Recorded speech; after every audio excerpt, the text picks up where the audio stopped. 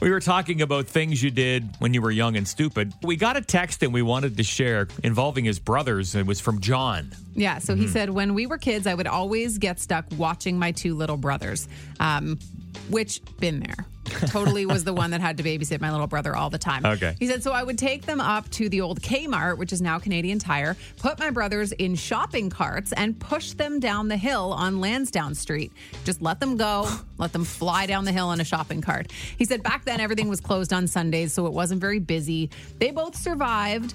And he said, Mike and Rob, you're both welcome for the free flying lessons.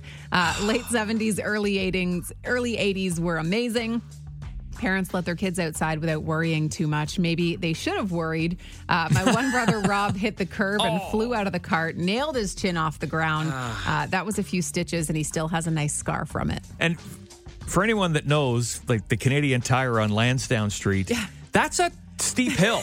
That is a steep hill coming down Lansdowne Street. And to put your two little brothers in a shopping cart and then just let it go. Yeah, like not even run with it. Like No. he just let it go. Oh! I'm curious how old these kids were.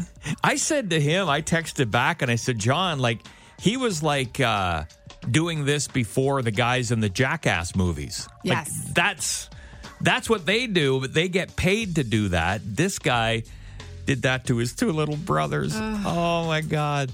That's awful. It is funny. Funny now.